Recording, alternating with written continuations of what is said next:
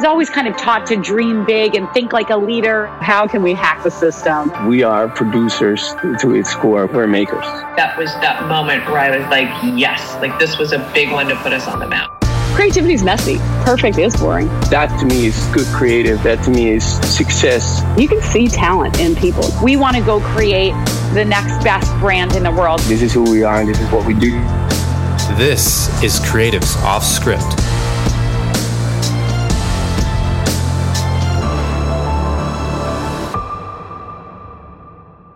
Patrick Hawley is the executive creative director at Upwork, where he led the rebrand and award-winning campaigns focused on the future of work. Prior to Upwork, Patrick has truly done it all, from working at some of the most recognized brands in the world like Apple, Harley-Davidson, and Uber, to sharpening his creative skills at leading agencies like RGA and AKQA, to collaborating with Steph Curry and helping him launch his own content platform. Welcome to our show, Patrick. Thank you so much. Happy to be here. Really excited to talk to you. I mean, all things future of work, creative teams, how the world is evolving. This is stuff that I live and breathe every day. So really excited to have a lot of questions around that. But typically on this show, we like to learn a little bit about your story first, how you got to where you were. So I want to start off with a question. What did you want to be when you grew up, when you were a kid? I wanted to be a doctor. Long story short, I grew up in an environment where it's like you become a lawyer or a doctor or nothing. And so my dad was in law, so I thought I'd rebel and become a doctor. But in college, I realized that I hate chemistry. And so I, at the same time that I found out I hated chemistry, found out that you could be something that wasn't a lawyer or a doctor.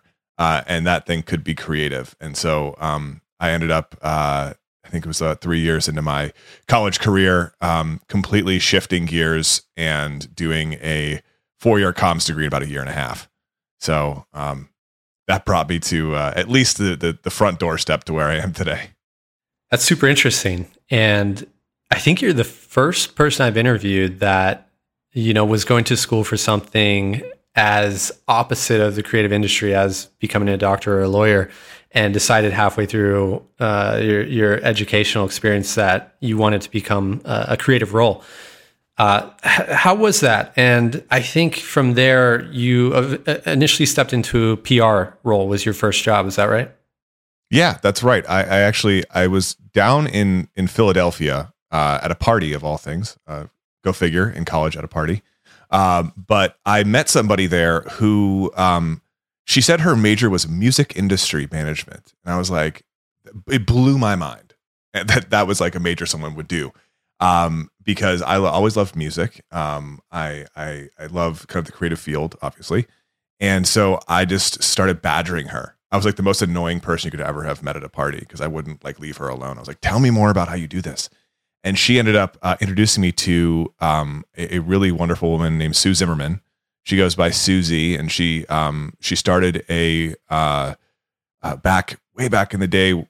She started a PR firm called Magnum PR, and she was instrumental in acts such as Nine Inch Nails and Marilyn Manson and The Prodigy, and she was gracious enough to take me under her wing as a PR writer, and so I worked alongside her and her team to help people know who the hell we're trying to promote.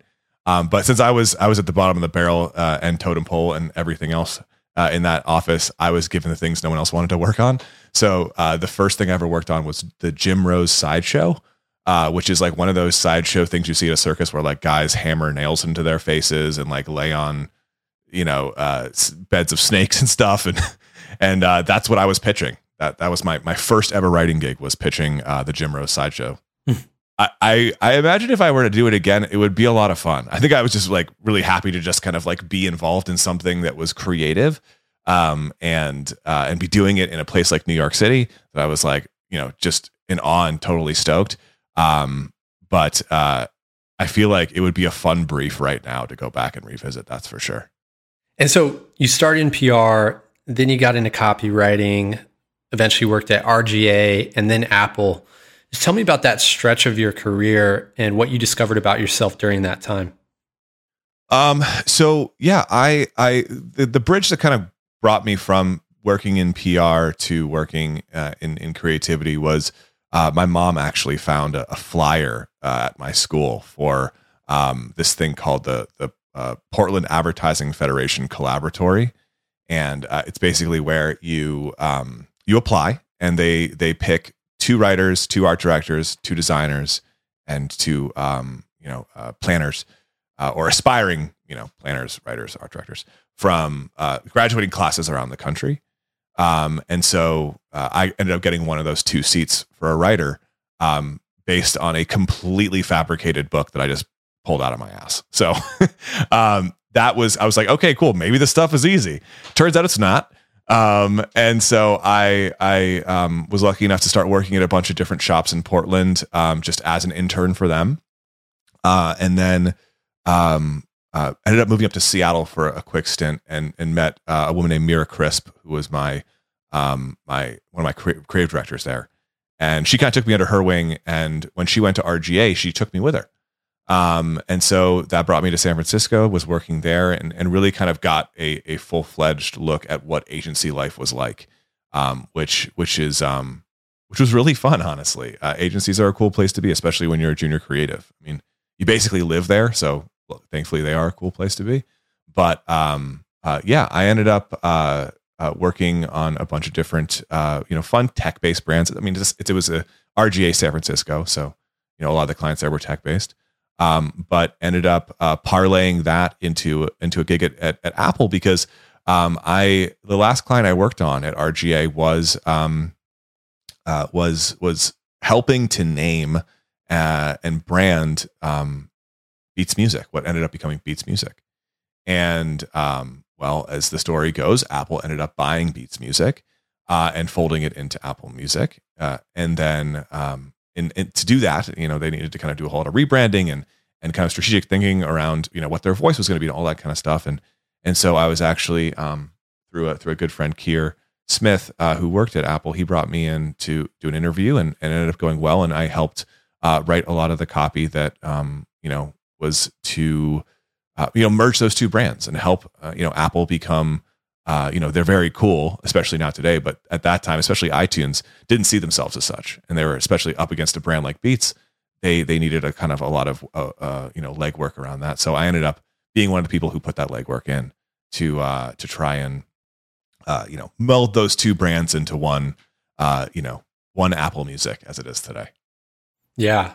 Cool project to work on, really. And I think it's come out well, right? Yeah, no, it's done pretty well. Yeah. And I also saw that you have a photography background. Is that right? I have a photography background like the cook in Ratatouille has a background in cooking. Where essentially like I kind of look like I know what I'm doing, but there's someone else behind the scenes really actually doing it. And I kind of fell into photography. And I was actually working with Steph Curry for a number of years, helping him build a content platform to address his fan base in China. And through that, we needed a lot of assets taken. There was no one to shoot it. So I ended up basically self-teaching how to shoot. And then as luck has it, the same representation that represents Steph also represents Giannis Antetokounmpo, who is a very, very wonderful, gracious individual. And we had a great time together. We ended up spending about 2 weeks or so together in China. And then after that, his agent, Alex, ended up asking me, hey, we need to do this campaign for, it was a deodorant company. He's like, do you want to shoot it? I was like, I mean, I guess. And so I ended up basically calling all of my photography friends, being like, can you please teach me how to do like proper lighting and how to, everything, literally everything. And so I ended up shooting that campaign for Giannis. And funny story, one of the photos I actually took of Giannis that day is how I met my wife. She ended up seeing it on the Explore page of Instagram, and she slid in my DMs and she asked me out for a drink. To which I obviously said yes, and here we are today. But I wouldn't say I have a background in photography. I'd say that I've dipped my toe in, and there are obviously much more talented folks out there in the world than me. But I just kind of I grabbed a paddle and rode, as they say. Yeah, there's so much to unpack. There's so many stories there. But I want to start with Steph Curry. How did that come about? How did you get connected with him? And what were you creating together? After Apple, I kind of wanted to get back into the agency world. I felt like I was still kind of a young creative. I didn't necessarily have the breadth of experience that I kind of wanted before I went brand side. And so I wanted to go back into agency world, and I wanted to start kind of like grinding again and starting to, make work for different brands. So one of the recruiters from RGA ended up going over to AKQA, and she ended up reaching out, and she's like, "Hey, do you want to help work on the Jordan brand at AKQA?" I was like, "Absolutely, I do, 100%." And so that's what I did. And I went over there and was working with some really great creatives, Dave Ruiz and Jan Barczykowski in particular. And I was working with them to do a content platform. To do a lot of things, but one of them was a content platform for the Jordan brand. And so at that time, I ended up taking a motorcycle ride with a guy who he was like the boyfriend of this girl who the girl I was dating at the time was shooting, because she's actually a photographer. And we ended up going on this motorcycle ride, and I'd never met the guy. But we were at a gas stop, and he was like, "Hey, I really need to find a place to go watch to watch basketball." And I was like, "Okay, cool, man. Like, we're going to be, we're in the middle of nowhere right now. We were just going through like Yosemite, but let's go find a place." And so we ended up finding this tiny little bar. It's like the only bar in this tiny little town. And we go in, and he like sprints to the door. He was so excited. And I'm like, okay, like maybe he has to go to the bathroom, or like maybe he's just really into basketball. Turns out super into basketball, and particularly super into Steph Curry. And I was like, looking at him, just kind of in awe at how stoked he was about like this game and how invested he was. I was like, he must have like his life savings on this game or something. Like, there's no reason why someone would be this excited. But then, obviously whenever you meet somebody and you're kind of spending those first few hours with them, the conversation of, "Oh, what do you do?" comes up. And he asked me, and I was like, "Well, I work for this ad agency. We're doing a content platform for the Jordan brand right now." "What do you do?" He's like, "Oh, I work with Steph Curry, and I'm building a content platform with him. We should probably talk." And so that led to me getting introduced to Steph and his team, and spending 2 years working alongside them, building this platform, capturing content for it, and creating what ended up being one of the first celebrity-led content platforms in China. Wow. Yeah. I believe that was built on WeChat, right? It was built on WeChat. Yeah. We wanted to use something that was didn't require somebody to download a whole new app, mm-hmm. And WeChat being the most ubiquitous app in China, it felt like a pretty easy decision. If you're enjoying Creatives Off Script, make sure you check out Angle on Producers podcast, hosted by Emmy-nominated producer Carolina Grappa. With over 80 episodes released, the podcast shines a light on the unsung heroes behind your favorite movies and shows. Through her guests, Carolina demystifies the age-old question, what exactly does a producer do? By giving you an honest glimpse into what it's like to walk in a producer's shoes. These time capsule conversations help others, especially women, navigate their own paths in the industry. Past guests include formidable producers such as Eva Longoria, Lynette Howell-Taylor, Molly Asher, Stephanie Elaine, and many more. Find Angle on Producers wherever you get your podcasts. You are listening to the Creatives Off Script podcast.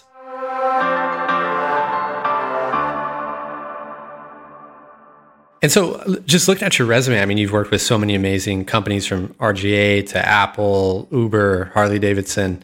How do you describe the way that you work? I mean, it seems like you are touching so many different creative outlets throughout your career, and you're not that old, right? Like you've been at a lot of different places. So how does that work?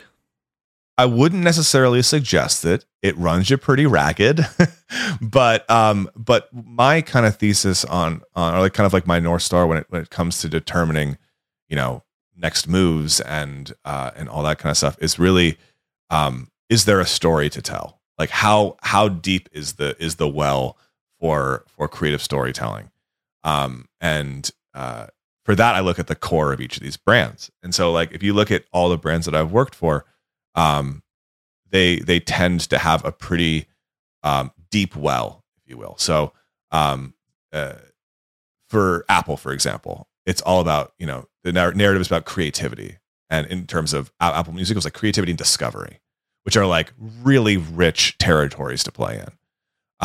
If you think about Uber, it's all about connecting people to each other, to their cities, to goods and services, whatever. Harley Davidson is all about freedom, which is, as American as apple pie and also a pretty deep well. But the one that was most exciting to me was my current job at Upwork, which is, it's about work. All of those things that I just spoke about are compelling and rich territories to dig into. But when you think about work, it trumps all of them. And that, comes for many reasons, but you think about work, everybody does it. Everybody has, a deep tie to it for the most part. Some people, including myself, even define a part of their personality based on what they do for a living. And so, that's a really, really fucking deep well to pull from. And it allows us to make everything from, we made our own coffee last year. We ended up winning an ADC for that, which is awesome. To making, our most recent campaign that features a dead CEO who's singing a musical about how the old ways of working are dead. So I think like for me, everywhere I look for like how deep is that well, and also at the same time, how willing is that organization to dig into that well. Our CMO, Melissa Waters, when she came on, her and I had a one-on-one, the first week she got here. And she was talking about how great work is made on a stool with 3 legs. The first one is a brand worth talking about. So that's really like that well, right? The second is a team that can make great work, and which is my responsibility. And then the third is a permission structure throughout the organization to make that great work. I think she just said something to the effect of like, welcome to the third leg of the stool, which I was like, sick, you're the best. But I really look for, it took her kind of like saying that to realize that, oh, that's what I've been looking like. That's how I kind of make my judgments on kind of what the next move is and my trajectory professionally, if you will. Yeah. And let's come to the present here and talk about you getting a job at Upwork. Super interesting story. I believe you were working as a freelancer on Upwork as a creative director to help them with their rebrand. Would love to hear how that came about. I have been a serial monogamous with all of my like career choices up until that fateful day I decided like freelancing is what's up. And I wanted to, I was staring down the barrel of having to move to a city I didn't want to, for a job, which is, something I had done literally a dozen times before that. And I was kind of like, fuck that. I want to do what I want to do. I feel like I want to finally put down roots somewhere that I want to be. And my wife and I have always wanted to move to Austin, which is where we live now. And so that's what we did. And my first client was Upwork, and what a fitting kind of first client to freelance for, I suppose. But I came on, and that was for, as you said, to help with their rebrand. But I think it was like 2 weeks into me starting, the ECD at that time, he left for a job at Google. And so Amanda Leach-Ruvi, who was my boss at the time, now she's my partner. She's absolutely fantastic, the VP of brand at Upwork. She was like, "Hey, are you interested in interviewing for this job?" It took me a second because I was kind of like, I don't, because I really wanted to embrace this world of freelancing. But at the same time, I was like, well, if there's any place that going full time would probably be close to freelancing, it would probably be Upwork. So what I ended up doing is taking a week to do an audit of the team and the brand, and basically telling her like, hey, this is what I really think the role creativity should play in this organization. And it was basically shifting the organization from being what was, basically like a short order cook situation, just like, hey, you need this banner, we'll make you this banner in this amount of time, to being more of a strategic and conceptual partner to the larger organization, both the marketing organization, but then like the company in general. And I put together this deck, and it basically was like more headcount, complete change of what the team does, all the things that are very scary typically to leadership of organizations, like these paradigm shifts. Fully intended them to say no. Like literally, I almost kind of like try to go a little bit far in certain places, so they'd be like force my own hand, so I wouldn't have to take a full-time job. But to their credit, to Amanda's credit, she was like, no, this is exactly what we should be doing. And I was like, fuck yes, let's do it then. And so that's what I've been spending the past 18 months doing alongside my team. Now we run just like an agency. We're actually branding ourselves like an agency, which seems like every in-house shop is doing right now. But I think it is important because, you are dealing with clients, you are dealing with stakeholders, you are dealing with, deliverables, all these kind of things that agencies do. And most people, if not every single one of them on my team, came from agencies. So that's what we've created. We've, spent a lot of time and blood, sweat, and tears and all that kind of stuff doing that. And now we have a team of about 40 people, and 80% of them are freelancers, many from the Upwork platform. We reside all throughout the country and the world, and they are without a doubt the best people I've ever worked with. Yeah, I think that's fascinating and makes total sense that 80% of the team is freelance. And this goes to, something that you talk a lot about, is that you're really fighting this battle of in-house versus outsourced, right? And this comes through in the new brand campaign and everything, which is something, our company, we focus on collaboration software, remote teams, specifically in the creative fields and a lot in production. So this is our belief as well. Like the world is moving towards a more remote model where workers are more empowered to pick and choose what they want to work on and live the way that they want to live and just work the way that they want to work. But I'm curious to hear your take on that, and tell me more about where you think that balance is headed. Is outsource the future? What does that look like in your opinion? And by outsourced, do you mean like using outside agencies, or outsourced, do you mean like using freelancers? Just the difference between full-time in-house versus any sort of outsource, whether that's freelancers, agencies, just that mix. Great question. So I think we're at an inflection point in many ways right now. The first one is one that I've kind of been observing for a long time, in kind of as someone who's ping-ponged between brand and agency for his whole career, is that some really, really great creative minds over the past 10 years or so have been moving from the upper echelons of the agency world into leadership roles at brands. That has created a world in which your in-house team can be, just as powerful as an agency, and you don't have to bring in agencies to like make the fun stuff. You bring in an agency to augment your team because you don't have, enough headcount at this very moment, or you don't have knowledge in a specific sector or whatever. But it shouldn't be like you can't find great creatives to work internally at your team because great creatives don't want to work internally. I think that's completely changed now. So like we've got, amazing people on our team who have come from places like, leadership positions, like group creative directors at Media Arts Lab, or Wieden & Kennedy, like creative directors. All these people who, any brand would be lucky to get when they're hiring, that agency.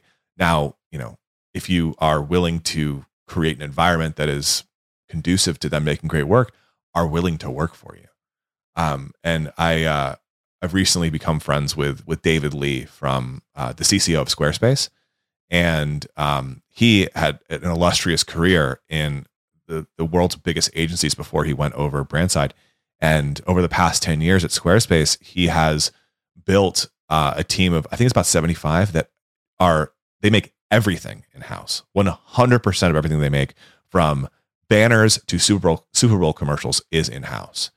And so it absolutely can be done. It just takes time to earn the trust of creatives and to be putting out that work that attracts them. Like, for example, our new campaign, when we did it, I had like hundreds of messages in my LinkedIn being like, "Hey, are y'all hiring?" And it was people from like Droga 5 and Wyden, people like you'd really want to have on.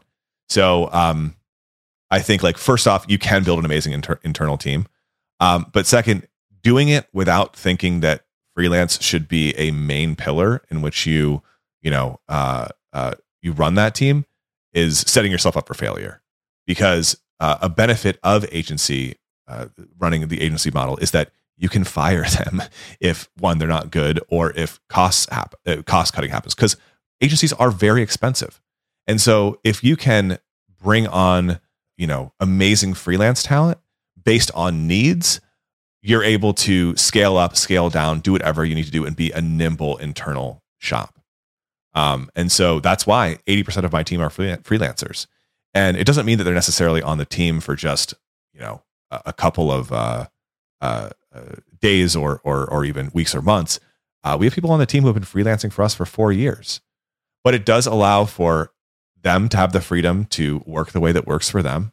Some people on our team, like there's one person who's on our strategy team, Alana, who she works a bit of a hybrid schedule because she runs a farm with her husband.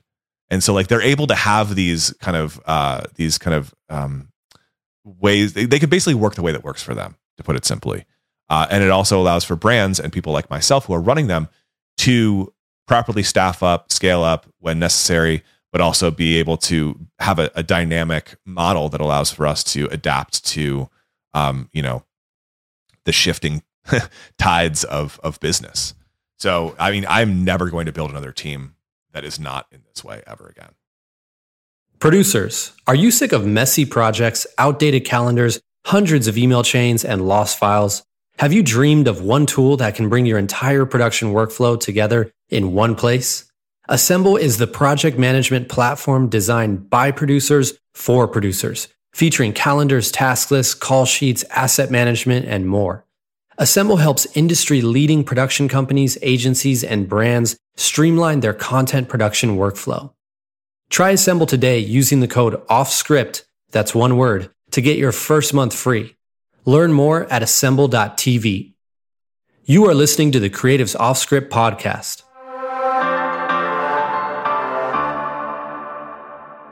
You allude to this a lot, is the Hollywood model. And it's something, my background is in the film industry. And as you know, in the film industry, it's this industry of highly, highly skilled professional creatives that come together one project at a time, such as a Hollywood film, create that project, create something amazing, and then really disperse and potentially never work together again.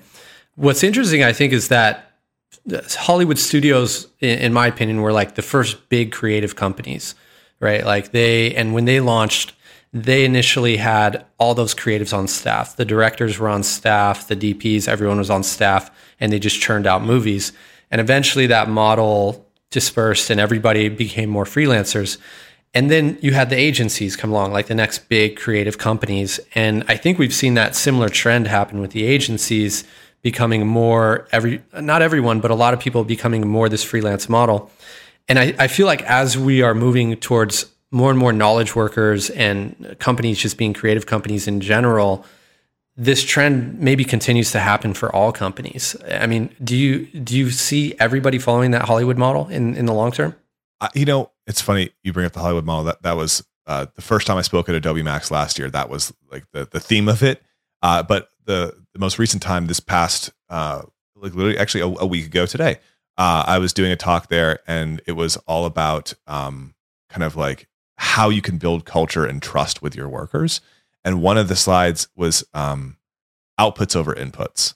And it was basically like, the old way of working was making sure that someone came into an office, sat their butt in a chair for 8 hours, had, their coffee break, then sat their butt back down and then left at 5 o'clock. And it's like that whole model had nothing to do with what that person was actually doing and the value that they were providing for themselves and for the company. And so kind of like this new way of working is trending more towards an outputs over inputs kind of model. One that is like, hey, I'm hiring you, Nathan, to make this thing for me or to provide this service for me and my team. The amount of time you do it in is almost kind of doesn't make a difference to me. But the quality of that output is the most consequential thing. And I had a line in there where I said, unless you're hiring security guards, the number of hours someone puts in is completely inconsequential. So if you are hiring these knowledge workers, you are going to be able to find a much more economical way of building teams and making great work if you embrace this kind of freelance first model. And when I say economical, I don't just mean like, cost savings and stuff. Sure, yeah, absolutely, you can save costs. But I mean like economies of time, economies of scale. It allows you to, have somebody who's motivated by providing value as opposed to providing hours on a timesheet. And it also allows you to, provide those economies of scale where your company can scale up like that. If you're used to bringing on freelancers and molding them into your team, and you are working with people like, the folks on Upwork, shameless plug, that have experience working freelance before and come kind of batteries included like that, then you're going to be able to scale up quickly. So it kind of like a more economical way of working sounds really devoid of all emotion and pretty dead, but hopefully it kind of has that depth and nuance that I just tried to explain. Yeah, no, that's super interesting, and it mirrors a conversation I had with another guest, Joel Pilger, who's a consultant to creative firms, and he's trying to, one of his goals is to kill the line item bid. If you're a creative company and you're bidding on work, and just, rather than clocking the hours, as you say, and putting together a bid, this is how much each hour costs of our work. They're not buying that. They're buying the output, right? Like they're buying the final delivery, your creative talent, what's in your portfolio. And it sounds like that's kind of a shift that you all believe in at Upwork as well. And it's really just like shifting to a more economy of trust, right? Like the old model is, if you're not here sitting in this seat and I can't see you working every hour of the day, then I'm not getting my money's worth, versus this new model, which has been driven a lot by remote work. That is super well put. And I'm definitely stealing economy of trust. That's amazing. Yes. Like 100%. And that's like, I also had another slide in my presentation that just said, work is not adult daycare. Like work is when people come together to make something that is greater than the sum of its parts. It's not somebody looking over your shoulder and saying, Nathan, did you put in your 8 hours today? That's not, no one actually wants to work like that. That seems almost dystopian, just the way that I said that. And so, we want to, encourage this world that is where work rises to our potential, not the other way around, and where people can find, growth and fulfillment and value, both in what they can give to people, but also what they're giving to themselves in the way that they work. Because if you have that trust, that unlocks all the rest of that. 100%. And economy of trust, it's all yours. As long as I see it on a billboard next time I'm in New York. And so circling back to your team specifically and how you're running this, 80% freelance, really incredible. A lot of people talk about how do you build a culture with remote work? But I think when people say that, they're mostly thinking about a former full-time team that's now working remotely. I think it takes it to another level when you're not only working remotely, but it's a large percentage of your team is freelancers that may be coming in and out. How do you think about maintaining culture in that scenario? That is the most important thing to me and to my leaders. is like, how are we going to make sure that we create and maintain and grow a culture in a world that is the remote world, that is, so counter to that, at least on its face. When we first went remote, building culture in that world was the equivalent of like Zoom happy hours and these kind of like weird things that were like, oh, the stuff that we used to do, but just now it's on camera and we're apart, and just it rings hollow. I don't know if you've ever done Zoom happy hour, but yeah, they fucking suck. And the reason why, it's because we're trying to take something that was in person and thinking that it has the same effect when you're not in person. And the reality of that is that it's not the same. Going to see a football game, for example, in person versus seeing it on TV are two completely different experiences. But they look similar. But when you actually come down to, like, you have a completely different feeling towards one or the other. And so what my team and myself try to do is to look at all the things that we used to do to build culture, distill them down to why they were actually good, or in some cases bad, and then adapt new ways of building said culture by mapping them back to those values. And so what we ended up doing at the beginning of this year was to create a set of team values that was based on just that, on kind of like the things that really we believe in that made our cultures in the past great. And it's 5 things. It's kindness, craft, communication, drive, and humility. And, some of those speak directly to, like, you can clearly understand that they're like, let's make great work kind of things, like craft and drive. But all the rest of those have nothing to do, at least on their face, with like making creative work. But when you kind of dig a little deeper, they have everything to do with maintaining an environment in which creative work can be made. And so, we spent a lot of time figuring out what those values are, but then it also allowed us to kind of like start doing things that allowed for us to build that culture. And I'll give you a couple examples, and then I'll shut up. But the kindness is the first on our list for a very important reason, and it followed closely by communication, because in this new world where we see people as boxes on a screen, it's really hard in some cases to remember them as people, And so we always try to create space and time for treating people like people and having human conversations. Because, right next to your face right now on my computer screen is my calendar for the week, and it's just meetings. And, what do you do in meetings? You talk about work. And when you only talk about work with somebody, that's just, you see them as that, just an interface with which you work with, as opposed to a person that you work alongside. And so with my team, whenever we meet, for example, during our Monday kind of team syncs, we don't spend a lot of time talking about work. We start off by having a competition about who had the best weekend, which is always fun. And then as we give each of the updates throughout the team, like each of the directors starts talking about, okay, these are the top 3 things that we're thinking about right now. Before we even get into that, someone shares something. And like, for example, Todd Lamb, who's a creative director of copy on our team, every week he does a Trader Joe's snack review. And he's now branched outside of Trader Joe's. This week it was Oreo Cakesters. And he had a very rare 1-star review of Oreo Cakesters.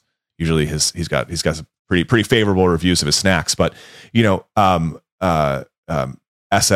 Leinbach, who is the head of our ops side of the house, she does like a horoscope reading for people. Like it's us talking about things that very deliberately talk about things that are not work, because that's all we usually do. And that's all we will do if we let that happen. And so these kind of moments to talk with each other is important. And so when it comes to communication and kind of stuff like that, like we really try to kind of hammer those down. And that actually comes to the most important thing, I think, which is the last thing that we do on our Monday meetings, which is a moment to give thanks for each other. So we spend 15 minutes at the end of our sync shouting people out, being like, hey, Nathan, thank you so much for, your work on the brand campaign this past week. I know it's been really tough. You've made my life way easier, and I can't thank you enough for everything you do. You're a rock star. Appreciate you. And then that just kind of goes on for 15 minutes. People just give thanks for each other, and it's nice because it's nice to get a compliment, but it's also nice because in this world where we are just kind of like it can get very transactional if we let it. When you have to have a tough conversation with somebody, because a great culture is made on well-trodden paths of communication and the ability to have tough conversations if need be. We want to make sure that when those tough conversations need to happen, it's not the first time you're talking with that person as a person. If you only had seen that person in large group settings, and they were just a box on a screen, maybe even video off, you don't have that person-to-person connection. You don't feel that empathy. You don't see that person as a reflection of yourself. And that is, we try to take as many opportunities to create those humanizing moments as possible. They seem silly and they seem trivial, but I promise you they're not. No, that's incredible advice. And that really resonates with me. I mean, I think that is the difference between looking forward to that meeting, right? Like people, I assume on your team probably have good emotions around that meeting because it's about personal connection. It's not just another Zoom call on the books. And I think that's probably what we're missing a lot of not going into the office is those just seeing your friends, right? And hanging out with your friends at work. So that, that makes so much sense to me. And definitely resonates. I wanted to talk real quick about your new brand campaign. I don't mean real quick because it's amazing, and I want to dive in here. But so you worked with Alto agency to create the "This Is How We Work Now" campaign, and this really got pretty fun. I mean, a year ago, looking at the ads, they were super well done, very cinematic, very very nice ads, and then this year really flipped it on its head. You've got this CEO zombie breaking into like Broadway musical song and dance. Would love to just hear the process of how that went, especially like getting that approved internally and how a company like Upwork was open to such a out of the box idea. So first off, huge shout out to Alto, Hannes and Ed and Shannon and Jason and Jeff and Brock. They're like, honestly, and Ashley, they're fucking amazing creatives. Like they're some of the best people I've ever had the pleasure of working with. And they actually did that campaign for us before that last one you were referring to too, like the one before the zombie one. You look at those two campaigns and they, as the British say, they're chalk and cheese. Like they couldn't be more different. Right. And the reason why that paradigm shift happens is, complicated and simple at the same time. It was complicated to get there, but it was simple in terms of what we did to get there. And so it started with Melissa Waters coming in, our CMO, and she is a wonk for strategy, which I love because so am I. And she was basically like, "Hey, we need to kind of like take a step back. We need to think about who the hell we are as a brand. We need to think about what we're making and why that is going to be successful in terms of differentiating us from the rest of the opportunities that people have to connect with, the Fivers and LinkedIn's and literally anything else in the world to find people. And we need to do so in a way that is ownable by us, not only just for this campaign, but for the long term. And so what we ended up doing is embarking on a multi-month kind of like vision quest where we were thinking about like, who the hell are we? What are we trying to provide to the world? How are we going to stand out? And we got a lot of strategic kind of rigor out of that and a lot of great work. But in terms of like how it actually impacted this campaign and got us to a talking zombie is that we took a look at the rest of the competitive space within staffing. And it is really dry. It's overly earnest. And so what we wanted to do was be the opposite of that, and not to take anything away from our previous campaign, because like you said, it was cinematic, it was beautiful, all that kind of stuff. But it was very earnest. It was serious. It was, reflective of the moment we were in, to be fair. But we're now kind of coming out of that moment, and we're looking to zig whenever everyone else is zagging, and that took the form of Jack McDykel, the singing CEO who comes back from the dead to tell you that the ways that you've been hiring have been wrong all along. And so we were lucky enough to have a fantastic creative team internally and a fantastic creative team over at Alto that worked together to come up with this stuff. And it was the core creative team over there working day to day on this was Jason Bagley, who did all the Old Spice stuff at Wyden. He was an ECD over there. And then the team was Brock Kirby, writer, and Jeff Dreyer as an art director, and they've done countless iconic, very funny campaigns before. And so like from a creative standpoint, we were like, it's on us to fuck this up. And luckily we didn't. And we have a fantastic campaign that is now running on a television near you called This Is How We Work Now.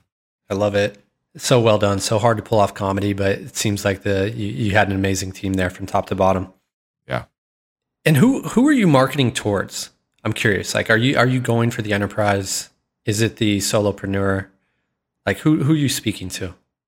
It's a great question, and it's a very complicated one to answer. The reason why it's complicated is because we're kind of going for everybody, but for different reasons. So when you think about, like, when you go back to what I was saying before about like the well and like how deep a brand story is and how Upwork is the deepest one I've ever seen, it's because literally everybody in the world has a story around work and experience around work, and almost all of them do work. And so we as a company are trying to create this paradigm shift in the way that we all work, into kind of this glorious, future, or really this glorious now in which you can have, all the talent in the world, and that's it. And so we target directly kind of like our clients, if you will. So like any other marketplace, we've got two sides, buyers and sellers. We call them talent and clients. And so we end up targeting the clients because they're easier to target. There's fewer of them. Their motivations are pretty solidly understood, but also because they are, they are the drivers of commerce. They are, if we want to really change the way that we work, starting with them is a really good first step. So we do a lot of direct targeting to them, but we never do it without making sure to do it in a way that heroes talent, that heroes the worker, that shows the client, hey, you should work in this way, and the reason why is because great talent is freelancing right now, and they want to work this way. So if you want to keep succeeding in the future, get on board. We'll show you how to do it. Yeah. And I could talk with you about this stuff forever. I mean, this is really what I live and breathe. But unfortunately, I know we're almost at time. So I want to leave with this last question. What is your vision of the future of work look like 50 years from now? I mean, is it a DAO? Is it a fully decentralized, system that gets rid of the hierarchy and is just based on contributions and votes? Or is it some hybrid of where we are now? Would love to know what you think that future looks like. That is, I barely know what a DAO is. I know enough to have a conversation drunkenly at an Austin tech meetup, but that's about it. But I will give you kind of like my honest opinion on what I think the future will be and what I want it to be. And I want it to be free. I want people to have the freedom to make the choices that fulfill them and that allow them to work the way that works for them, and allow us as individuals, but also as a culture, to see work as a means of growth, both professionally, of course, but like personally. And a place in which people can be connected to opportunity no matter where they are. I want like the same way that I grew up in a place where it's like there's basically like two choices of what you were going to be when you grew up.